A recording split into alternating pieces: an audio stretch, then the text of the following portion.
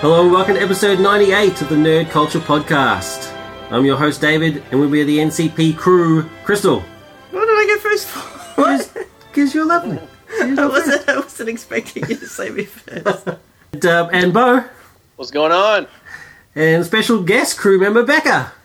Say what? that was not this show. That was film plans. It doesn't matter. It's still cool the way you do it. You're the best. You're the way you do it's the best way to do it. So for this special episode, we'll be discussing all things Star Trek. I think we've talked about Star Wars enough, and I think we've done Star Wars to death. And Bo and Crystal are more Star Trek fans than they are Star Wars fans. So I thought, to be nice to my fellow crew members, we'll do some Star Trek. And because it's Star Trek, it's basically going to be a whole episode. Why are you being nice? Because you're lovely.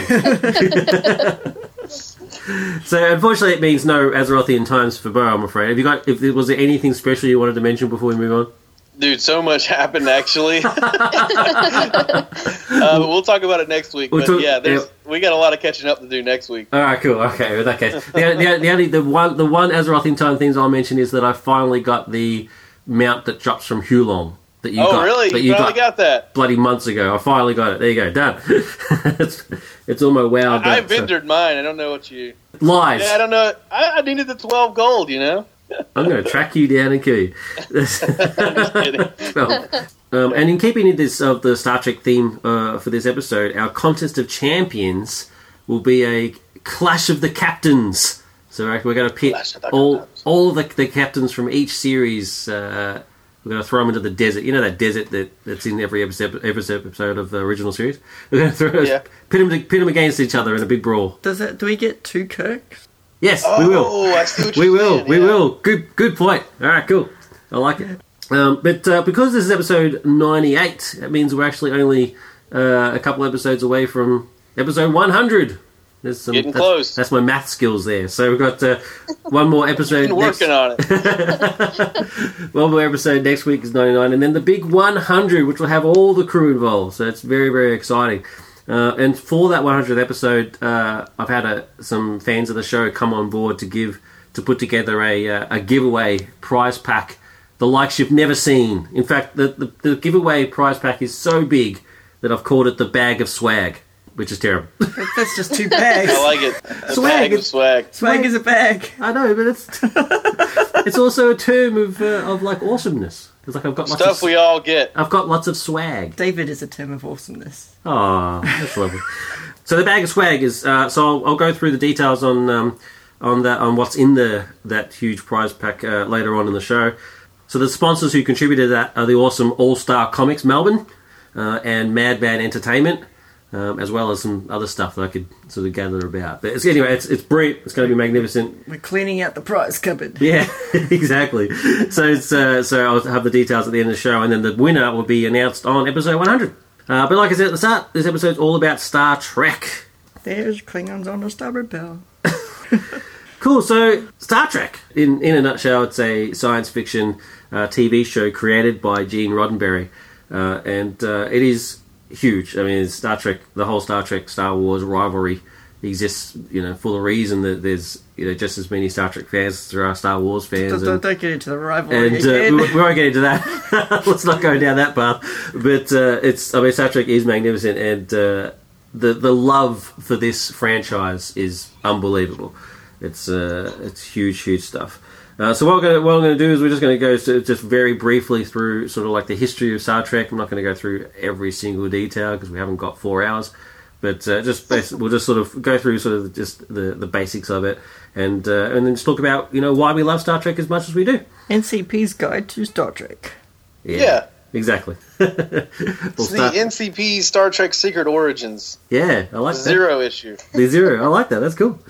So, Star Trek is a bunch of TV series and films that spun off from those TV series, as well as, as what you get from all these sort of franchises. You've got, books, the cartoon series, comics, video games, and an insane amount of merchandise. I mean, it's ridiculous. Fan fiction. Let's not go to the fan fiction part. Webisodes.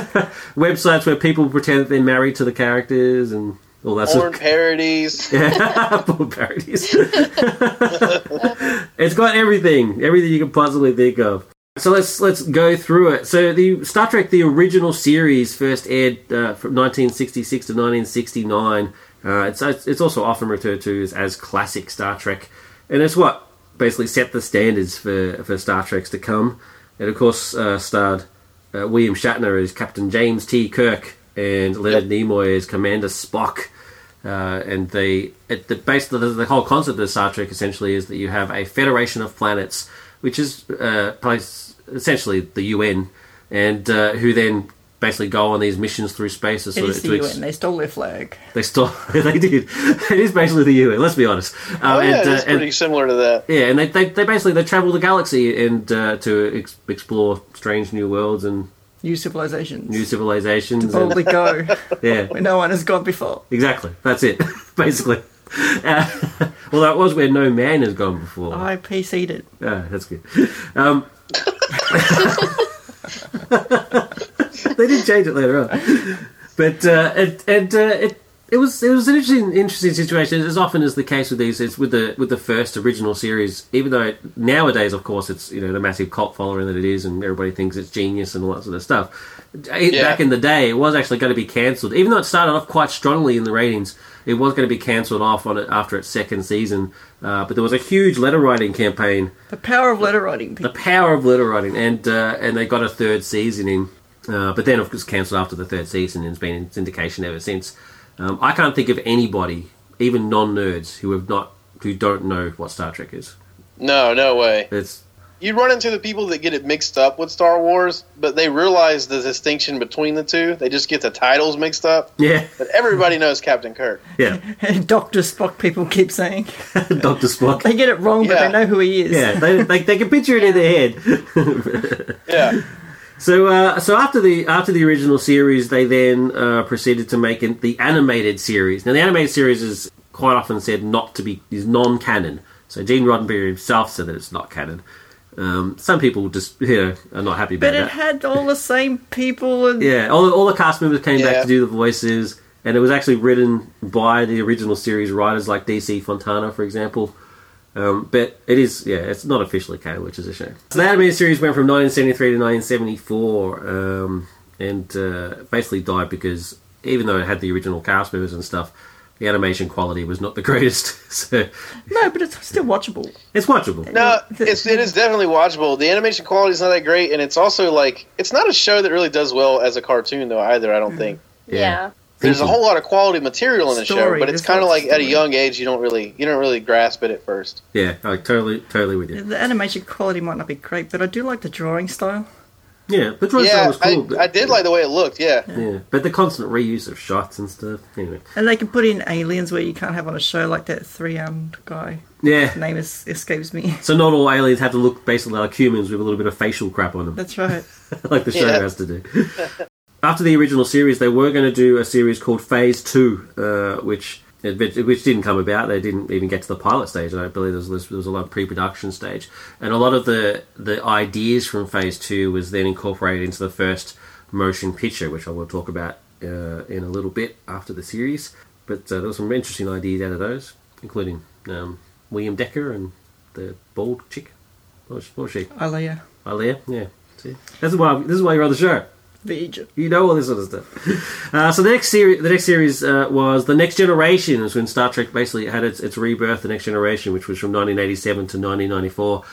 We've already done a show on The Next Generation because it meant so much to us, like our generation of fans, no pun intended. But The Next Generation it basically marked the rebirth of Star Trek and created the cult phenomenon that it is today, I say. Oh yeah, definitely. I was the case, born in the 80s and grew up in the 90s, and The Next Generation was the show that I remember as a kid. It definitely impacted me as a young age. I do remember that I didn't get it when I was a kid though. I knew it was something that my dad liked, and I would watch it with him just because I just liked the fact that we had that in common. But I didn't really get it until I was older and I rewatched it all as a teenager. And that was whenever it really developed the love for Star Trek. But Next Generation was... I remember watching the original series with my dad, but Next Generation was the real first dose of Star Trek that I really took. Yeah, I could probably say the same about the first series. The Next Generation, I was already older. I remember just before it started, I went, "What? They can't do that. The only thing that's the same is the name of the ship. What's going on?" So you had like that fanboy reaction. You know, you can't replace the cars. Yeah. That's awesome. But then I saw the first episode and was blown away. Yeah, that is kind of a different perspective though, because like the Next Generation identified Star Trek with me, and then it was like, oh, I can go back and watch this really old version of it. You know, like how different it is. Yeah. But that way you're like, oh, this is nothing like what I knew of Star Trek. You Exactly. know? That's interesting because I'm the same age as Crystal, and I actually, even though I knew the original series existed because it's on TV like ridiculous all the time. ad nauseum, it was the Big Bang Theory of its day. But I actually my first proper introduction to Star Trek was the Next Generation, so it was interesting. And so then when I sort of saw the original series again, it was kind of like. It's like, oh, okay, I can see where it's all come from. Yeah. But, that started the whole Kirk versus Picard thing for me, and I was like, Picard all the way. I have to say, I went back and watched the first series properly after Generations came out, and the Next Generation came out. But I'd grown up with seeing reruns of Star Trek. I'm not old enough to have seen it on its first run. Ah, Right. Cool. Well, of course not. You weren't even born then. I wasn't even born. After the Next Generation basically caused the resurgence of Star Trek. There had been some motion pictures of the original cast members in this time period, but Next Generation basically just brought Star Trek to the rest of the world in a major way. Just before we leave Next Gen, can I just say I'm glad the male miniskirt never took off. Yeah. In that first season. Yes. What was that about? That's just not right. But all the crew members that wore it were all good-looking crew members, so it all made sense. There was no ugly crew members. Yeah, it was still Captain Picard in a miniskirt. Becca, what was your introduction to Star Trek? When I started dating Bo. The first date, he was wearing the Kirk outfit. Like, I knew Star Trek, and I when I was watching TV by myself when I was younger, I would watch it for a commercial break and then change the channel, you know. But I never watched it before I was in high school. So and that was definitely the New Generation, and then once we started Next Generation, and then once we started dating, you know, I got into Voyager and then Deep Space Nine and stuff. And it's never been the same since. Never been the same since. I always say, like whenever I talk to people at work that hasn't watched Star Trek, I always tell them, you should watch it. You will find something you like in it. Especially the Next Generation, Deep Space Nine, Voyager, those three, just speak to, almost every walk of person. You'll find something you like in it, you know? Yeah. Because, each series sort of deals with the things of their time period. Like the first season was famous for having not only an interracial crew, but also the first interracial kiss on TV, which is the black and white men. Yeah, and so it dealt with things like Vietnam and racism and stuff like that in the cool way that science fiction does. And basically the same sort of thing that Twilight Zone did, where it sort of dealt with the issues of the day in a way where the network people, because all the network executives were all idiots, they didn't understand that that's what was actually being talked about, and so they weren't censored as much. And it was a cool way to get to sort of to people and sort of talk to them about things as important as racism. I mean, racism should be discussed. Wasn't it Martin Luther King that talked Nichelle Nichols into staying on the show? That's right. Yeah, that's the story I've always heard. Yeah, Nichelle was gonna leave, and Martin Luther King said how much of a fan he was, but also just how important it was to have a strong. Not only was she a strong female character, which let's face it, is pretty rare. But she was also an African American, and to have her on there in a position of authority. I mean, she was in charge of communications. It was pretty amazing stuff. So it's and then Next Generation continued that, of course. I mean, it talked about the issues of that day, you know, political type stuff, and you know, it even went so far as to talk about stuff like the death penalty and you know all sorts of crazy stuff. Dude, the Next Generation, Picard is such a philosopher. Yeah, in that series. I mean, that's why he's my favorite captain. Is Picard the philosopher, and those are the best episodes. Is where he's trying to uphold the Prime Directive while also there's always just it seems impossible for him to either break the Prime Directive or he's trying to help some people that seem to be in need. But Picard always finds like that third option that somehow does both, you know. And Well, I don't know. He's before we move on, what is your favorite original series episode? favorite original series episode. Yeah, original series, and then we'll do next gen. The one that I remember the most was Charlie X. Yeah, I like Charlie X because it was, you know, this guy could just blink Kirk out of existence. Yeah. And Kirk's not scared. Like, No. he's not scared of this guy. Just something about Kirk. He knows that he's going to confront him, and he's not gonna blink him. And also, it's the first time we see a character that could be similar to a Q. Yeah. Only it's not a Q, because Q wasn't introduced till the first episode of TNG, but it's kind of like what maybe that race was. We just hadn't been introduced to it yet. I don't know. Yeah. You know, early on. There's a lot of Q-like people. The Squire of characters. Gothos, Yeah. which comes up in a Peter David novel. Yeah, It turns out he is Q-like. It's Trelane. Trelane, Yeah, yeah. and he's actually an infant Q in the novel. My favourite Star Trek novel. It is a cool novel. There's a lot of standout episodes in the original series, but the one that keeps coming to my mind is probably the worst episode, which is Spock's brain. It's so entertaining because of its badness. Yeah, it's one of those episodes. It is terrible. It is, but it's fun. I don't know the name of the episode, but mine would be the one where Kirk gets split off. Like there's like Oh, evil Kirk and Yeah. good Kirk. well, he's not necessarily yeah. he's not necessarily evil. He just you know. And I just love those. I want to live. It's hilarious. The Shatner over the top. The Shatner over the top. Shatner acting 101. It's brilliant. It's brilliant stuff. It entertains me every time. Becca? Well, I haven't really ever watched any of the original series, so I couldn't. I've only watched a couple episodes, so That's fair enough. and it's really hard to watch. I'm with you. I am with you. I'm a fan, and we own them all on Blu-ray. The But Blu-rays are magnificent. The Blu-rays are magnificent, but we actually haven't. I don't think we've watched them all because every time Crystal suggested, I was like, I've seen them all 100 times. You know what I mean? You really have to be in that mood. Like, you have to be in that. Yes. I'm going to watch some campy old sci-fi. Yeah. And that mood only comes up once a year. You know, it's hard to get in there.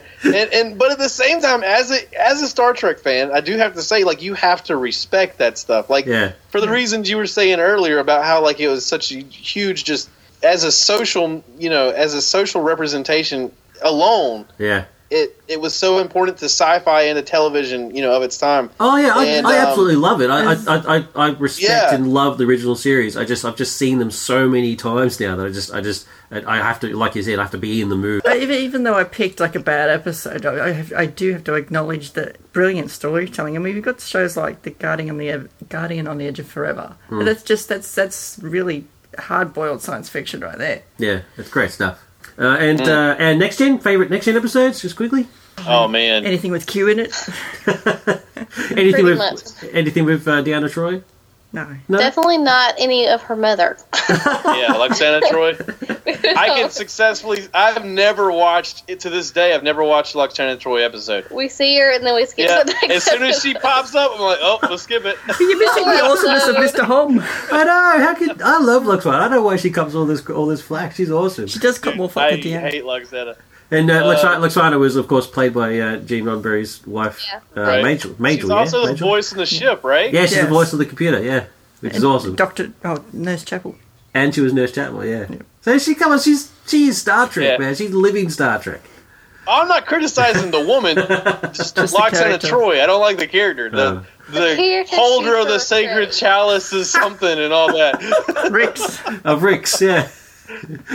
Well, my favourite episode is Method. The one where Data's humanity is I suppose challenged. it's the one from season 2 where they try to claim that Data is the property of Star Trek, and this guy wants to pull him apart. Starfleet. Oh, that's a good one. That is a good Starfleet. Yeah. And just Kirk, and that goes back to that thing you were talking about before about how Picard the philosopher, and he's just got this awesome. It's basically a courtroom scene, and just the way Picard sort of argues for his existence it's just amazing, and the whole Riker sort of thing. Like Riker doesn't want this to happen, but he's been forced to. Oh, Measure of the Man, it's called. Measure of the Man. And but Riker still manages to get a victory in there, and Picard's like, "Oh my god, I've lost." I think it's that episode where there's a scene where Picard and Data are in Picard's like ready room, and Data's asking Picard, what do you think happens to me when I die?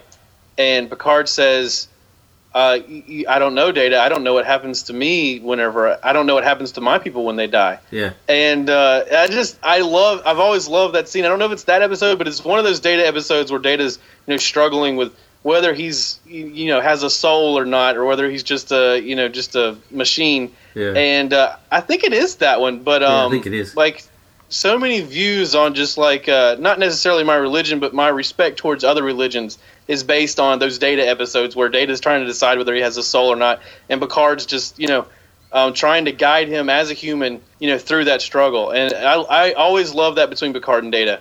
Yeah. You never, with Data, you never get the cheesy, what are these salty emissions sort of scenes. Yeah. Yeah, exactly. Data's a magnificent character. So do you have favourite episodes?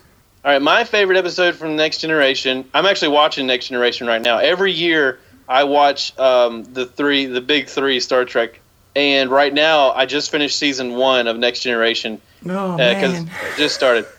And probably my favorite episode, it's not from season 1, but there's an episode where Picard, oh man, I got to put it together how this all happens, but they find like a runabout floating in space, and then it has like Picard's body on it, but he's not dead and he's not alive. It's just like Picard. It's like an exact copy of Picard's body. And then in the end, it turns out that it's like Picard from like a slightly different time period, from like a few like 7 hours in the future, and he was sacrificing himself in the runabout in order to ensure the ship's survival.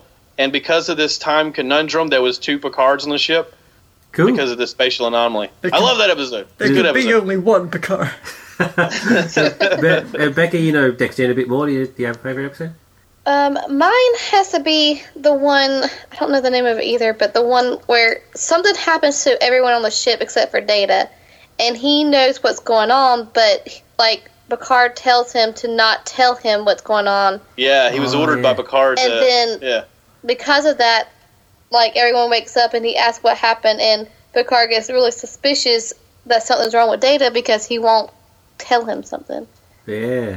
I do remember that one. And then in the end, like the big twist at the end is like, because you think that Data's like something's you think that something's wrong with Data, like he's turning evil or something, like he did something to the ship. Or at the end, it's like, well, I can't tell you. Why not, Data? And he's like, because you ordered me not to. That's like the big conclusion. Who told you not to? You did. You did, sir. Well, why not, Data? That was good. It was very impressive. I like that episode too. Do the joke about the house and the candle, Becca. Oh, my favorite episode. It has to be Dr. Beverly Crusher and the ghost and the candle. That's lies. That is the worst episode. That's lies. That's nobody's favourite episode. The ghost in the attic and the candle. I keep hearing. Even Gates McFadden doesn't like that episode. That is the worst episode of Star Trek. That's what I told Bo whenever he asked me, and he was like, "Nuh-uh."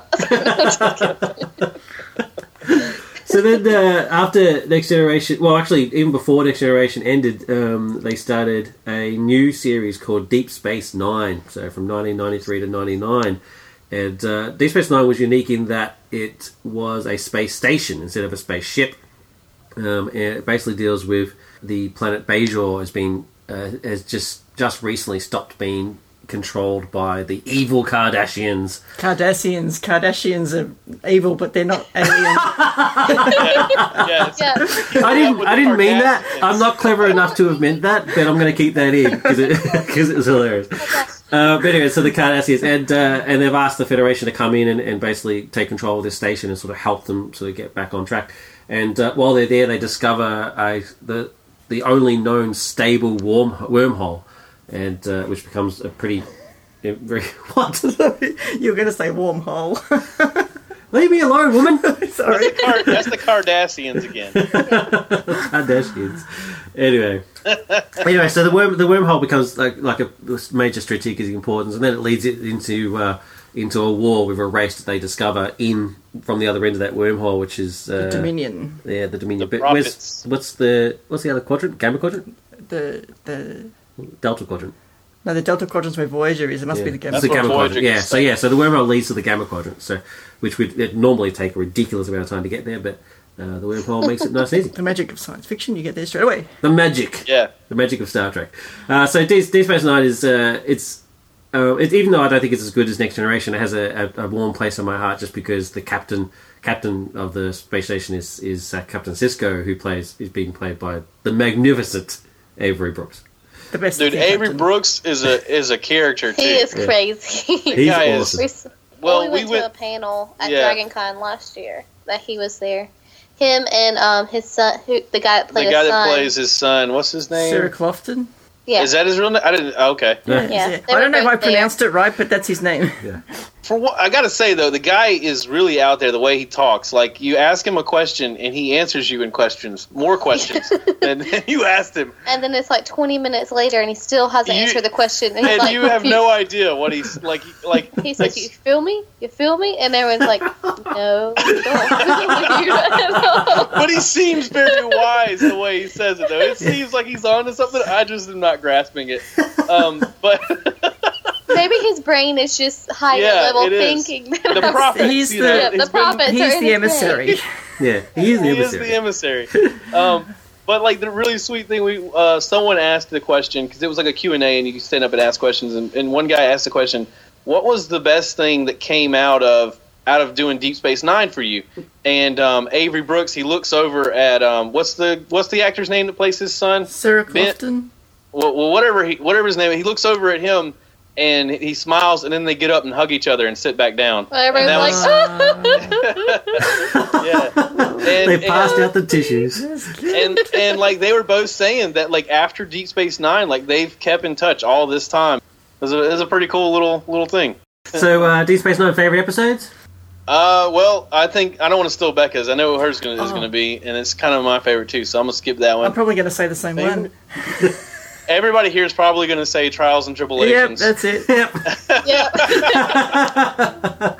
because we go back and they see the Klingon. The Worf's like, "We look different back then." We don't speak of We it. do not speak about it with outsiders. I knew everybody was going to talk about it. Trials and Tribulations was just a landmark episode. It was absolutely brilliantly put together. Yeah, unbelievable. So it's just for those who don't know, Trials and Tribulations deals with the crew of Deep Space Nine going back in time to the original series period and interacting with those people, but through the magic of video editing. So I mean, obviously, they weren't really there, but the way it's all edited together makes it look like they are actually interacting and stuff. I love the bit where Kirk tells Sisko off. And it's just the whole thing is absolutely magnificent, and all the Worf stuff, and it deals with one of the actual what's the actual episode called? It's like some sort of space station or something. It's the Trouble with Tribbles. The Trouble with Tribbles, Yeah. yeah. So it's just it's magnificent stuff, and it's a must watch. It's so good that it's actually on the Star Trek Original Series Blu-rays. The disc that has the Trials of Tribbles episode has that episode as well. Yeah. So you can watch them. You watch the videos. Great stuff.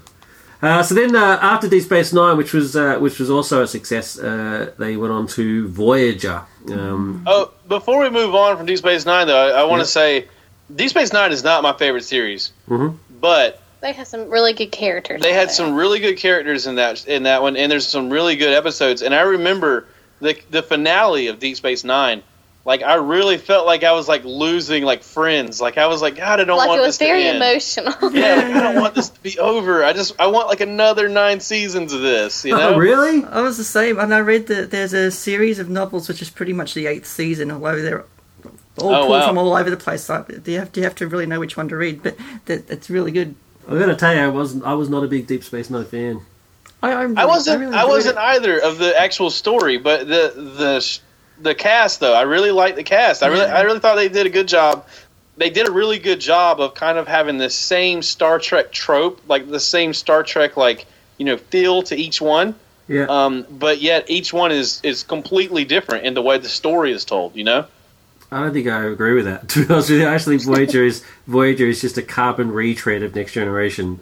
There's no way. There's no way. Anyway, so that brings us on to Voyager. So Voyager was 1995 to 2001, and as Bo just said, it deals with a crew, the crew of the Voyager, who are stranded out on the edges of the galaxy in the Delta Quadrant, and trying to find their way back. Not only are they trying to survive a previously unexplored region of space, but they also try to find any way they can make their way back as quick as possible, like trying to find a stable wormhole or something to that effect.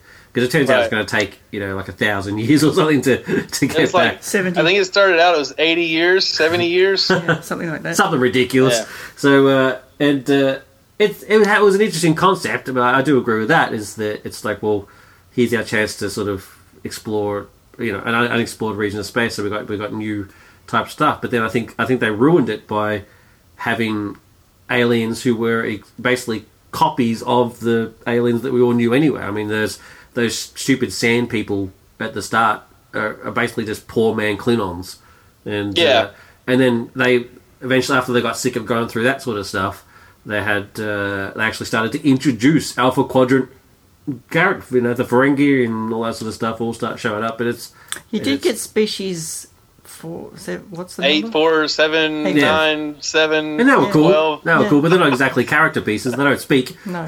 So, and my only other problem with Voyager, even though I didn't like those. I liked the concept, and I liked the Voyager ship actually, which I thought was pretty cool. I was a big fan of the technology. I think they just started to sort of lose track a bit, and they basically just decided to use original series and Next Generation episodes and just sort of retell them. But it's basically the same story, but with a Voyager twist. And I wasn't interested in the Voyager crew at all. I thought most of them were prats. I think the last season or two, though, that really amped it up, and it really got good. Yeah, I guess so. I think so too. Yeah, Voyager's kind of a slow burn. I will tell you this right now, and I've said it on this show, I've said it on every show I've ever been on. Voyager, my favorite series. Yeah. And I know that Star Trek fans are always they would never admit Voyager's their favorite, but come on, if we're being honest, Voyager's my favorite series. That's mine too. When I first started watching it, I did feel like this crew doesn't feel the same as the crew on Deep Space Nine or the crew on Next Generation. Yeah. It didn't feel as good because it's a lot of humans. They didn't really have they have the Doctor is my favorite character out of all of Star Trek. I love the Doctor, the holographic Doctor. The thing about this show, though, is it's a slow burn as far as the crew, but the crew does grow on you. And by the end, you really do feel good about the crew. I really enjoyed every character, except for Chakotay. Indians shouldn't be in space, right? They're all about the Earth. They're all about the environment, your spirit animal. Why would they ever leave, right? Why would they? That's racist, dude. That is racism 101. I'm just saying, they're all about the Earth and stuff. Why would they ever leave? But the crew ends up growing on you. And 7 of 9 is a really cool character, but she comes in way late in the show. But you said that it's similar to Next Generation, and I hear you. The Ferengi things, in one episode, I do see the Oompa Loompa guys are kind of like Klingons bred with Oompa Loompas. But the show's different because Next Generation is based on we as one of the most superior races in the galaxy, or not race, but the superior, the Federation is probably one of the strongest things in the galaxy. It's one of the strongest things in the quadrant, and they have a certain stewardship to how they introduce themselves to other races and how they respect other races. Yeah, that's sort of the premise of Next Generation is how to responsibly control that stewardship. Voyager's premise is whenever we're away from all that, whenever nobody knows that we're doing the right thing, we still do the right thing. We don't break the Prime Directive just because nobody will ever find out that we did so. Even when there's no scrutiny and it would be easy to do the wrong thing, we always do the right thing. That's the premise of Voyager, and that's why I like it so much. That's actually why I don't like it. so many times they had the opportunity to do what they needed to do and they didn't because Janeway had this ridiculous little moral standpoint. Janeway is my one bugbear of Voyager. We get a female captain, which is great, but cool. Don't slap me in the face and with it by calling her Janeway. All of them. And she's by far the strongest captain. No way she's the strongest captain. Save it for the contest of champions. But I know you don't mean physical. I know you mean strongest is in character. Picard, I think Cisco never would have made the decisions that Janeway did, but Picard may have actually. So I might have to take that back. Picard Picard may have still wanted to follow the Prime Directive at all costs. Yeah, but Kirk wouldn't have, and that's what's awesome. Kirk wouldn't have, no, and I don't think Sisko would have either. I think we have pretty split on captains. Yeah, I don't know. I think she's one of the strongest female roles on the show, though. Yeah. Well, obviously, I'm in the minority, but Voyager, I think, is actually just terrible. But anyway, moving on. It had terrible so much. is absolutely wrong. My favorite episode of Voyager is the one where Kes dies. So that'll give you an idea. I was like, oh god, thank God. Kes. Yeah, Kes. So stupid. They needed to get Kes off the show like it was going out of style. Yeah, she was terrible. She was terrible. Yeah. She was alright. She was just a boring character. There's no fault. She was. Yeah. My favorite is actually the last episode because it was ending. Oh. I'm not. He hates everything good. He does. What are you talking about? My favorite series is Next Generation. Next Generation is brilliant. Next Generation is brilliant. I think they're all brilliant. Like whenever I say that Deep Space Nine is my least favorite, it's because it's the least favorite out of three things that I really, really love.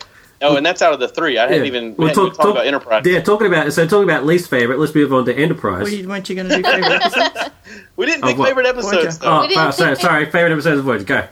Voyager's my least favourite series, but it does have some really good standout episodes, and Tuvix is my favourite episode. Tuvix is good. I will go. Actually, we'll go with that. Tuvix is good. Tuvix, for those who don't know, is a transporter accident happens, and Neelix and Tuvok become one new, unique being. Yeah. And the heartbreaking thing is, what does the captain do at the end when they decide that they can restore Neelix and Tuvok? Do you then kill this new, unique being who everybody loves? Yeah, because nobody likes Neelix. The thing is, I just now realized you're talking about how much you hate Voyager, and I'm telling you how much I love it, and I just now realized that I love Tuvok.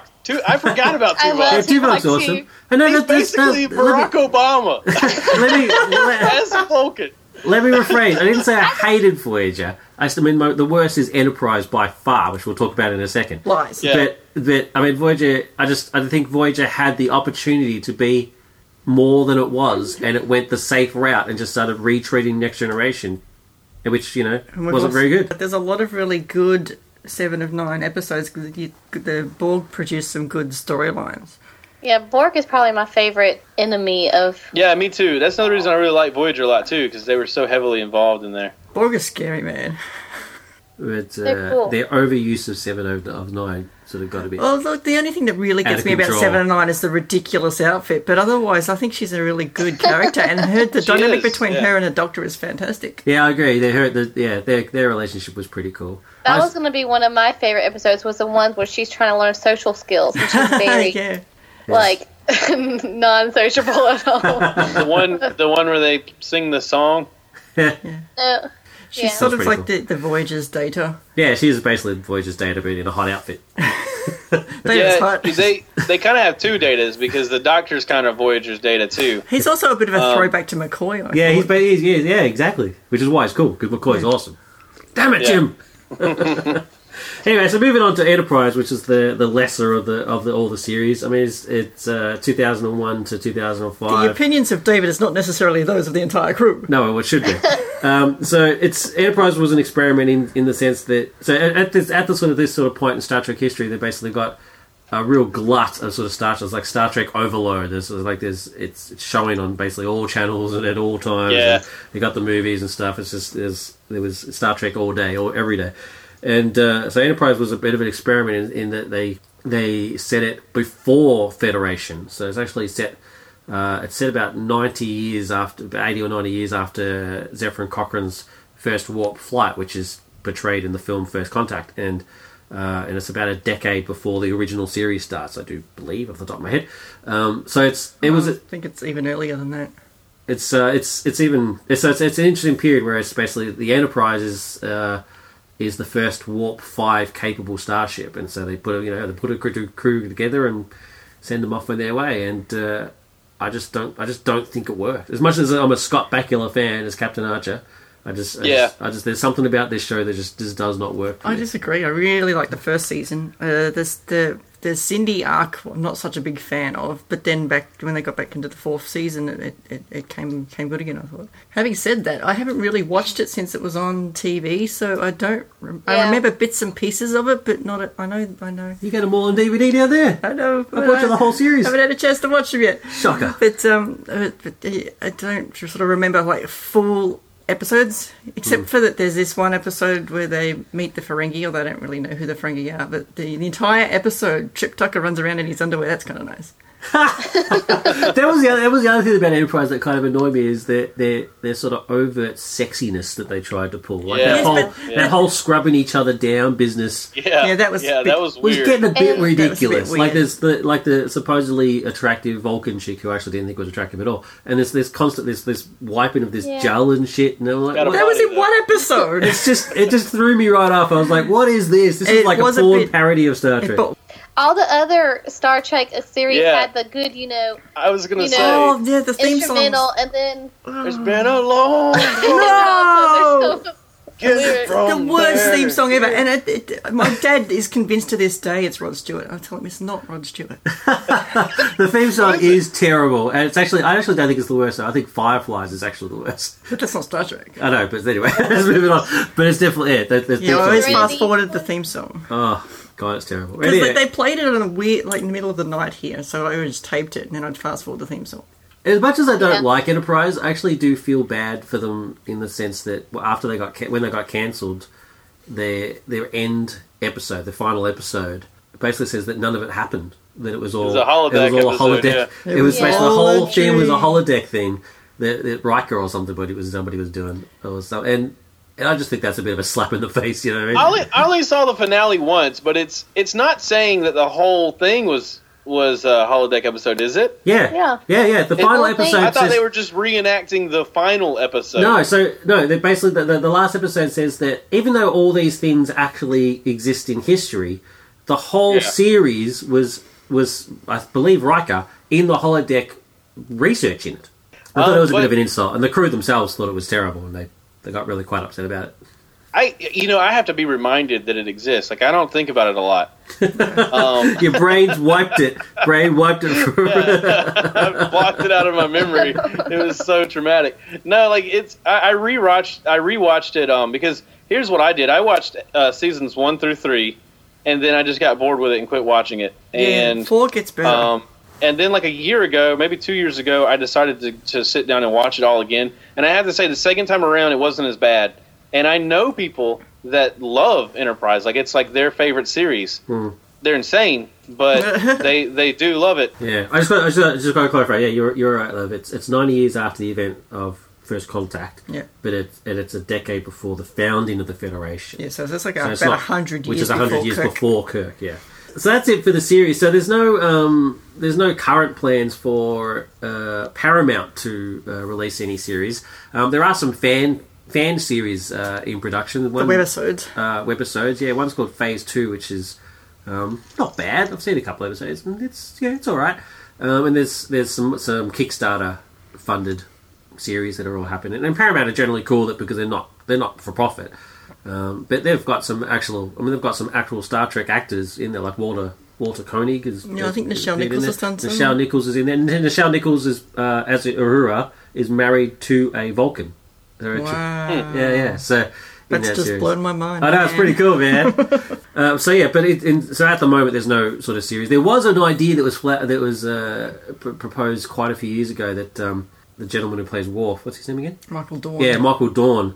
His idea was to have a Worf-centric show, because that's Michael Dorn for you. No. But it was more of it was sort of like a cross between Star Trek and Battlestar Galactica, where you had like this massive, massive ship. Like Earth had been destroyed, and what was left of humanity was on this ship, but it was set in the Star Trek universe, and so they were basically traveling through space to try to find a new home, but they kept getting attacked by their old enemies and stuff.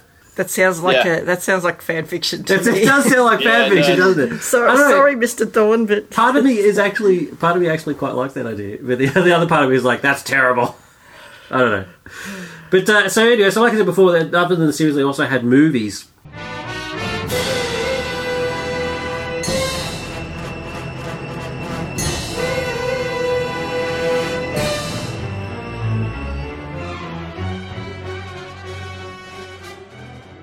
Star Trek The Motion Picture came out December 7, 1979. It was directed by Robert Weiss and dealt with the original crew. So the first 6 movies deal with the original crew, and then 7, 8, 9, 10 are the Next Generation crew, and then 11 and 12 are the reboot. So the motion picture, like I said at the start, sort of took some elements from the proposed Phase 2 series that they were going to do, and sort of incorporated into a bigger story dealing with the return of the Voyager probe. It made enough money, but it wasn't deemed a financial success. It's deemed a bit of a bomb. It's probably famous for the ridiculous opening shots of the ship, the sexy ship shots. So the Enterprise is being retrofitted, and the crew, Kirk and the others, are sort of going up there via shuttle because the transporters don't work yet. And Tuesday. Because yeah. How many times have you seen that film? Jesus. Anyway, so they sort of pan around the ship, and it goes. People say it goes for like 10 minutes. Actually, it doesn't really. I enjoy it. It only goes for about 3 minutes, but it is a long time. It does go for a long time. But Kirk's enjoying himself. Kirk's enjoying it. It's cool stuff. I actually quite like Motion Picture. I mean, it's got its problems. It's a little too long. That borrows some scenes from 2001. Yeah, it does. Borrows, you mean? Borrows. I like how you use borrows. Steals them, rips them off completely. That was followed by the magnificent Star Trek II, The Wrath of Khan. Thank you. I knew you were going to do that. Directed by Nicholas Meyer. I don't have the voice for that. June 4, 1982. Wrath of Khan is the distinction of the first Star Trek movie that I saw at a cinema. There you go. There you go. Give it an award for that. It was. You should have an award because it's awesome. And deals with an original series storyline called The Space Seed, and basically reintroduces the character Khan. You know, basically what happens next. Really, it's awesome. It's brilliant stuff. And that was a huge success, and so this led on to the rest of the movies. He tasks me. You're really getting into it, aren't you? Then we had The Search for Spock, which dealt with the ramifications of the Wrath of Khan. Spoiler alert, Spock dies at the end of Wrath of Khan. And then Search for Spock deals with, grabbing his body and basically resurrecting him, the Genesis planet. Star Trek IV, The Voyage Home, is a time travel story. My favourite. Yeah, it's pretty cool. Where they go back to what was then modern San Francisco. Double dumbass on you. Both of those films came out 84 and 86 respectively, and were directed by Leonard Nimoy. 5 is Star Trek V, the Final Frontier, which was directed by William Shatner, and deals with basically the Star Trek crew meeting God. Of course, it doesn't turn out to be really be God, but anyway, it gets a much maligned Star Trek V, but it's got some enjoyable bits. I like when Scotty knocks himself out. Yeah, Scotty knocks himself. I know the ship like the back of my hand. Boom. And the bit where Kirk says, "Well, why does God need a starship?" Actually, it makes perfect sense to me. And only Kirk would ask that question. Yeah, only Kirk would stand up to God. Only Kirk would say, "Wait a minute." He is the creator. That was followed by Star Trek VI, The Undiscovered Country, which was again directed by Nicholas Meyer, returning, and is often thought of as one of the best. So Star Trek VI deals with the destruction of the Klingon moon Praxis. And how the Klingons were basically going to die out, and Kirk's feelings towards that, and basically it's basically the start of getting the Klingons into the Federation, which would then become much more prominent during Next Generation, where you have a Klingon on the crew. Klingon bastard, kill my son. Yeah. Actually, wasn't Worf filming that while he was filming Next Generation? Yeah, Worf actually has Michael Dorn has a cameo as the lawyer. Which is Worf's grandfather. Yeah, which is meant to be Worf's grandfather, so that's pretty cool. He's called Colonel Worf. So 6, of course, then leads into 7, which is Generations, which is where they stopped using the numbering, except in the European markets. In the European markets, they kept the numbering, but Star Trek Generations was basically the handover from the original crew to the Next Generation crew, and is probably most famous for depicting the death of Captain Kirk. Oh my! Yeah, in a really crappy way, I think. Well, he gets resurrected in the books by the Borg. His own books, mind you. Yeah. Shatner's own books. I heard that. I've never read the book, but I've heard about that. Yeah. The books actually aren't that bad. I mean, he ghost rides them. He doesn't ride them all himself. Yeah. They're ghost ridden. But they're actually pretty cool. They're entertaining. Yeah, they're entertaining. Generations is not my favourite movie, but it does have some of my favourite Picard scenes. Like it got picked on a bit when it was shown, but the scenes where Picard is talking to Deanna about the death of his nephew. Oh, they're heartbreaking. They're really very powerful. It's basically Patrick Stewart showing you how it's done. Yeah. And I just love one of my favourite Star Trek quotes ever is where Dr. Soong tells Picard that time is the fire in which we burn, which is not only an awesome quote, but also then relates back to the fact that his son, died, but his nephew died burning to death. So it's brilliant stuff. It always brings a tear to my eye. The moral of the story, though, is never let Deanna Troi drive a ship. Yeah. Only you could have gotten away with saying that. Women drivers. That's then followed by the brilliant First Contact. It's awesome stuff. It's another time travel story. It's directed by Jonathan Frakes and deals with the Borg trying to alter history by stopping first contact between humans and the Vulcans. And it goes back to the whole Zephyr Cochrane sort of stuff. That's then followed by Insurrection, which was also directed by Jonathan Frakes in 1998. Yeah, and then of course Crystal's favourite, Star Trek Nemesis in 2002. My favourite. Is Nemesis really your favourite? No, I'm just messing with it. In my mind, I've unwatched that film. Nemesis is it's a running joke in our household of just how bad Nemesis is. I mean, Nemesis ruined Star Trek. Yes. No, I mean, the worst thing about that movie is I read the novelisation, which was actually quite good, and it had this whole subplot which was really great, and it made the rest of the stuff in the movie that doesn't quite make sense. So it could have been good, but it wasn't. No. I think even with that subplot, it still would have been rubbish. Like killing Data off. What the hell? And what was this sweet potato thing flying between the ships? Super Data. On. Sweet potato. I liked it when I was a kid because of how data centric it was. It was very strong Data story. Yeah, but then ruined by Data dying. Spoiler alert. Yeah, then Data dies at the end, but there's like a new Data. It was weird. See, once again, I'm a fan of the hardware. So the only thing about that film that I actually like is the scimitar, the Romulan spaceship, the scimitar. That's it. Everything else is just rubbish. I haven't seen it, and I haven't seen it in a long time, and I saw it at a very impressionable age. But I remember liking that movie. Not as good as First Contact is one of my favorite ones. Though I love First Contact. It's not as good as that. Then Nemesis. I mean, we joke about it here in the house, but Nemesis pretty much was the death knell for the Star Trek franchise. I mean, it's basically got to the point where Nemesis was such a bomb that they really debated on whether to make another Star Trek film. And so there was a lot of ideas sort of floated around about how to do another one or what to do. At that point, that was when they were thinking of actually doing a new series. But instead, they actually decided to do a reboot. Slightly controversial. They've rebooted the Star Trek universe. I think it was actually done in an interesting way. We had the creator of the website Star Trek vs. Star Wars .net on on an episode, and Robert. It was Robert, and. So we've sort of discussed all those sort of aspects, but I thought it was well done, and it breathed new life into the Star Trek universe, essentially by making it more of a Star Wars film. So it's the most Star Wars-y type Star Trek film that there is, and that was then followed by its sequel, Star Trek Into Darkness, in 2013. J.J. Abrams has now stepped off Star Trek, funnily enough, to go to Star Wars, and Robert Orci, I think, is directing the next Star Trek film. Which is a shame. Well, actually, he might be a better director than he is writer, because he's a terrible writer.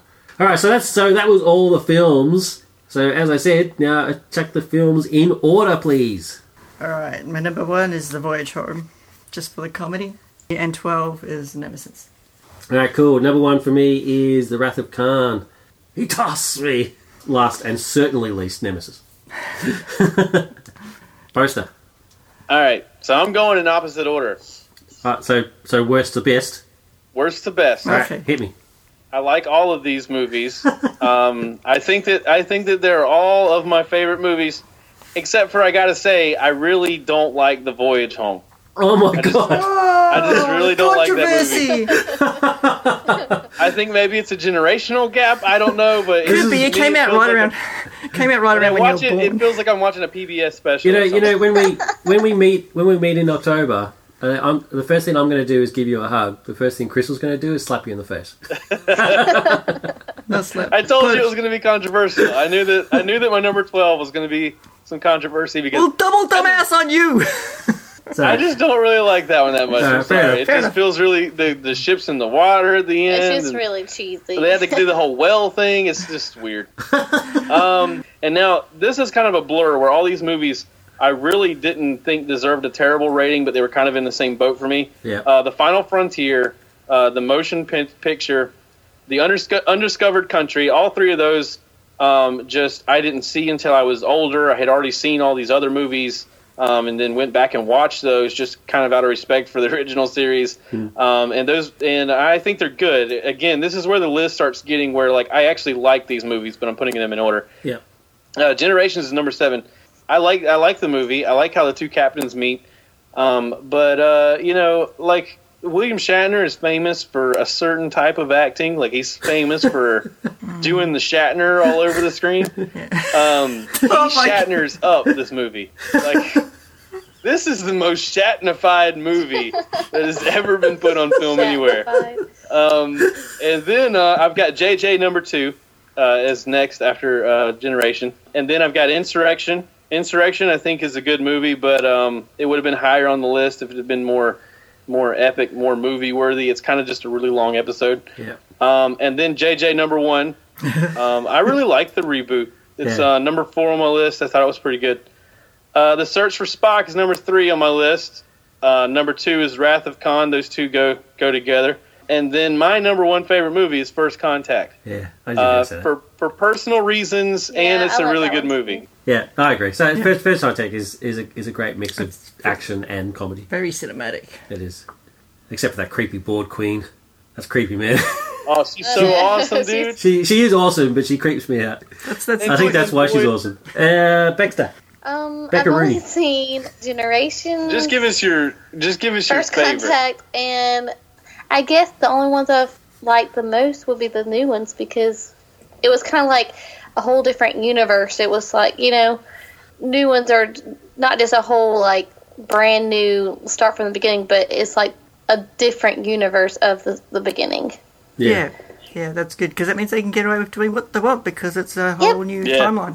I thought it was a cool idea, and it's opened up to a whole new generation of people, and that's fine. Yeah, that's all you really need to do. Cool. Well, let's what everybody's been waiting for: the Contest of Champions. Ladies and gentlemen, let's get ready to rumble! So we have this Contest of Champions is the Clash of the Captains. We've got Kirk versus Picard versus Sisko versus Janeway versus Archer versus Reboot Kirk. It's going to be a brawl to end all brawls. And as usual, as everybody knows, I like my little scenario, so I've got a scenario, so please bear with me. Can I just ask one question? Yep. We've got Reboot Kirk, so it's obviously the younger Kirk. Yep. Original Kirk. Where in the Kirk timeline Original series Kirk. Okay, there we go. I want to live! Era Kirk. That one. All right? What have you done with Spock's brain? That one. Okay, cool. Right, let's go. Scenario. All of the captains appear in the desert. The one from the episode with the Gorn and every other episode that needs a desert. They just appear, all of them, all simultaneously, and they're all sort of looking at each other. Typical Q fashion. Q, he was bored one day and he travelled to Earth's past and went to a convention. And he witnessed a whole bunch of nerds arguing about who was the best captain. So he decided to find out for himself by pitting the captains against each other in a fight to the death.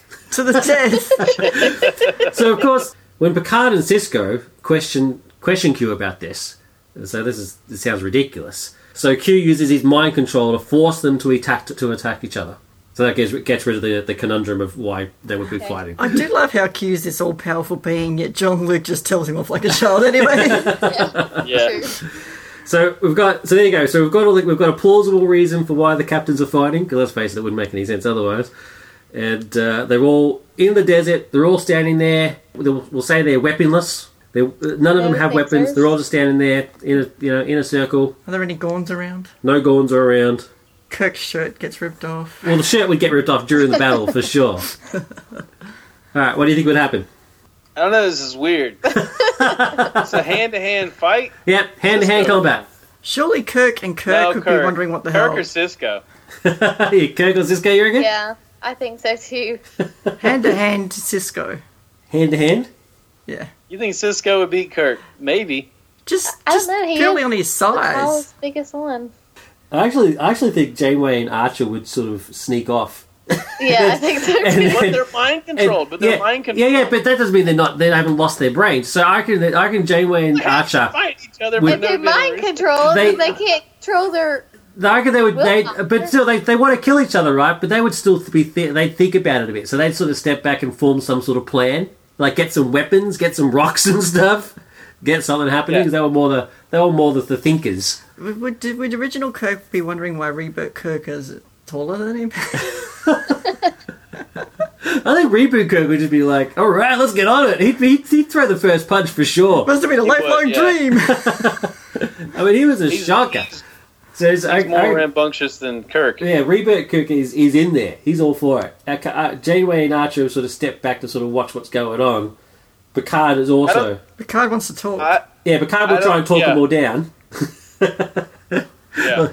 And then, so the initial fight, I think, would be Reboot Kirk versus Kirk. I think they'd take each other out, and then it's out of the others. You reckon they'd take each other out? I reckon Cisco would just wait. So I reckon Cisco would watch Reboot Kirk versus the original Kirk take each other out, and then just take out who won. Just like stand back and watch these two idiots. So who are these idiots? What do you guys Why reckon? do their shirts have to come off? Yeah, both their shirts get ripped. I'm trying to think of. I don't know. It's really hard because I can't imagine them fighting each other. So we should talk about the differences between the captains.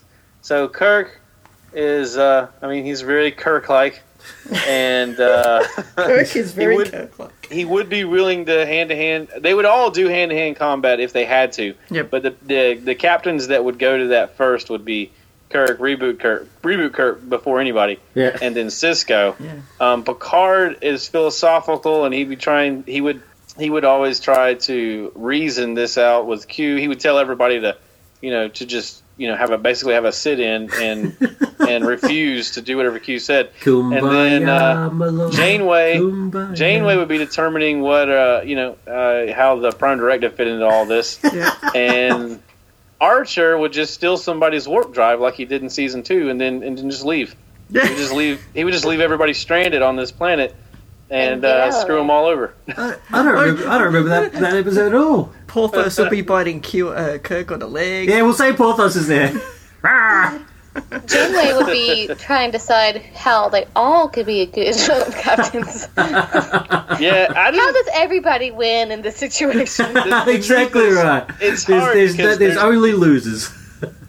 Nobody in the group has any special powers. Like, that's the difference between this Contest of Champions and other ones we do, is that these are all just people. Yeah.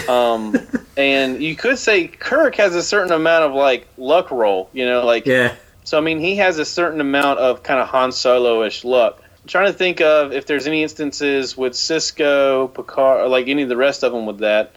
Yeah, Cisco's gone into battle. The Prophets might show up to help Cisco, actually. Yeah, they might. Oh, yeah, the Prophets. That's good. Yeah. The Prophets, they don't want anything happening to their emissary. That's right. So the cheat. Yeah, they might step in. They might step in and try to help him. I think as far as the fight would go, it'd be... But then isn't Q kind of in love with Janeway? Yeah, that's true. Yeah, I'm going to go for some controversy. I actually think Janeway would win. Because she's Q's favourite. She's right. Q's favourite. I actually think that it's not only that, but it's, this is no offence to Janeway in any way, but I just basically think, the Kirks would go down first, taking each other out. Especially Reboot Kirk. Cisco would then would get involved. Picard and Archer would then have to become involved, and then Janeway just takes out whoever wins. And then Q's like, I knew you were going to win. And then Janeway would tell Q off and make it all reset. Yeah. Now put it all back to normal. Yeah. Are you going with that? Yeah. All right, cool. Sure. I don't know how this would play out any other way. So. Janeway's the victim. Now, the reason I did that Clash of Captains, so we'll say Janeway is the winner of the Contest of Champions. But then it, of course, leads into the classic question: who do you think is the best captain? Okay. Who is the best captain? Who is the best captain, or who is your favourite captain? Who's the best and your favourite? My favourite captain is Picard. Crystal? It depends on what sort of mood I'm in. Who's my favourite? I like all of them. And the situation. And the situation, yeah. Right. That's a good point. My least favourite's probably Janeway, only because I don't find her as interesting as the others. But yeah, she was my second pick. I would say Picard or Janeway. Really? Yeah, they both stand for justice. And upholding the Prime Directive. I'd probably say Cisco, Picard, and Kirk. Cool. Becca? I would probably say Picard, then Janeway, and then Cisco. Jeez. I don't know. I just always I like Voyager, so therefore I like Janeway a lot. That makes sense. But for best captain, I think Probably Picard, because he has all the moves. He can do the fights, but he can also do the diplomacy. Yeah, that's a really good point. Yeah. Yeah. Like favorite series, I would say Voyager but as far as favorite captain goes, it's Picard all the way. Well, my favorite captain is definitely Picard, and for exactly what Crystal said, he does everything. The philosophical fighter. He's got all the moves. Yeah, he's like my favorite captain by a lot. Like he's awesome. He is awesome. And then Janeway at the bottom. She's terrible. That's alright, that's fine. Everybody's entitled to their opinion. You're so drastic, man. You can't just I don't like her as much as Picard. She's awful. She's awful. If he doesn't like it, he just doesn't like it. Yeah, there's no. I'm not saying she didn't have some redeeming value. Everything's a 9 or a 10 or a 0. Chakotay should have been in charge. That's what I'm saying. It's black or white. No middle. Chakotay's probably my most boring character. Yeah, Chakotay was terrible. Oh, after Kes. No. Well, Kes was bad. I didn't like Chakotay. Yeah, Kes wasn't bad just because she was boring. She was just a non-character. They tried to put some importance on her, but there was nothing. The most boring character is Kim. Fun. Anyway, moving on. So that's our Star Trek episode. Hope you enjoyed it. It's probably going to be a little bit longer than normal episodes. So let's finish up with our bag of swag giveaway.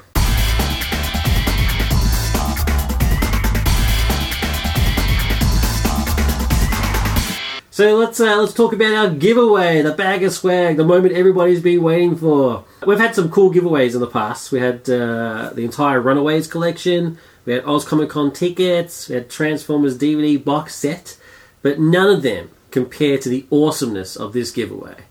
Everything is awesome. It's way too awesome. Everything is awesome. It's cool.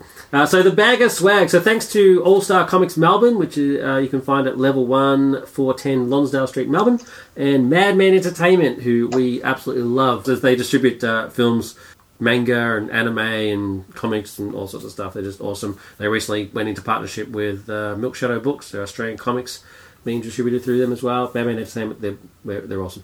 And also comics. When I told the guys from All Star that we're coming up to our 100th show, they jumped on board and they've been so supportive of us through our entire run that I can't thank them enough. They've been awesome guys. So thanks to them and our own going through our collection of stuff to give away. We've got this. This is one massive prize pack, the bag of swag. One winner will get all of this.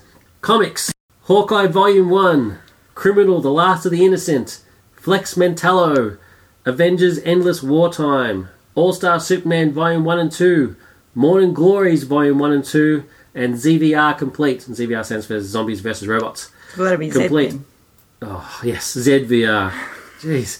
So that's enough comics to start a comic collection right there. That's basically a comic library as it is.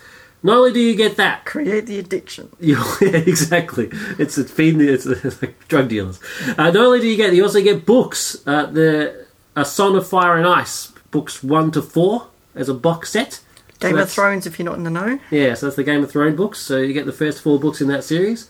We're also throwing in some action figures. We got a prestige format Dawn, Joseph Michael Linsner's Dawn figure, and some G.I. Joe figures, 2-pack and a 3-pack. And if that isn't enough, we're also throwing in some Blu-rays. We've got the motion comic Blu-rays, Spider-Woman, Iron Man, and Astonishing X-Men, and the first 3 seasons of Adventure Time. I mean, holy crap, that's awesome. Now, that's a lot of stuff. Is that open to international listeners? Holy crap, I hope not. They might have to pay their own postage. No, actually, no. Well, that's a very interesting point. I didn't even think about that. But, I tell you what, it is. Anybody listening, all you need to do to win this, international or domestic, I'll have to pay the shipping. Although we are going to America fairly soon. I'll just take it. Wait till October. Yeah, you can wait. But anyway, so it doesn't matter who you are, but all you have to do to win. This prize is so awesome that we should actually make you do something crazy, like send in, a photo or answer a trivia question or something like that. But we're not going to do that. We love you guys so much. We love every single one of you, except maybe for you. But everybody else we love. All you have to do to receive the bag of swag is to contact us via the many ways that you can, which you'll be able to hear at the end of the episode. And so that's email, Facebook, Twitter, all that sort of stuff. And everybody who enters will get a little ticket, and then we'll chuck all the tickets into the NCP competition hat. So it's basically a raffle. Yeah, and then we'll pick out a winner. It's the Bag of Swag raffle. Yeah, so that's all you have to do. Just tell us you want it, and then bang, you're in the draw, and then we'll draw out the winner on episode 100. So again, thanks to All Star Comics and Madman Entertainment, and that is a huge bag. If you want all that sort of stuff, even if you don't want it for yourself, you just want to give it away as prezzies, and Christmas is coming, and then. Christmas is always coming. It doesn't matter what time of the year, it's always coming. Bloody Christmas. It's always there for you. I just have to put a disclaimer, none of the NCP crew can apply to win. Oh. Damn it! And I wanted all those comics. The look on your face, it's like I was feeding you mud pies or something. Oh, I don't want that. I love a good mud pie.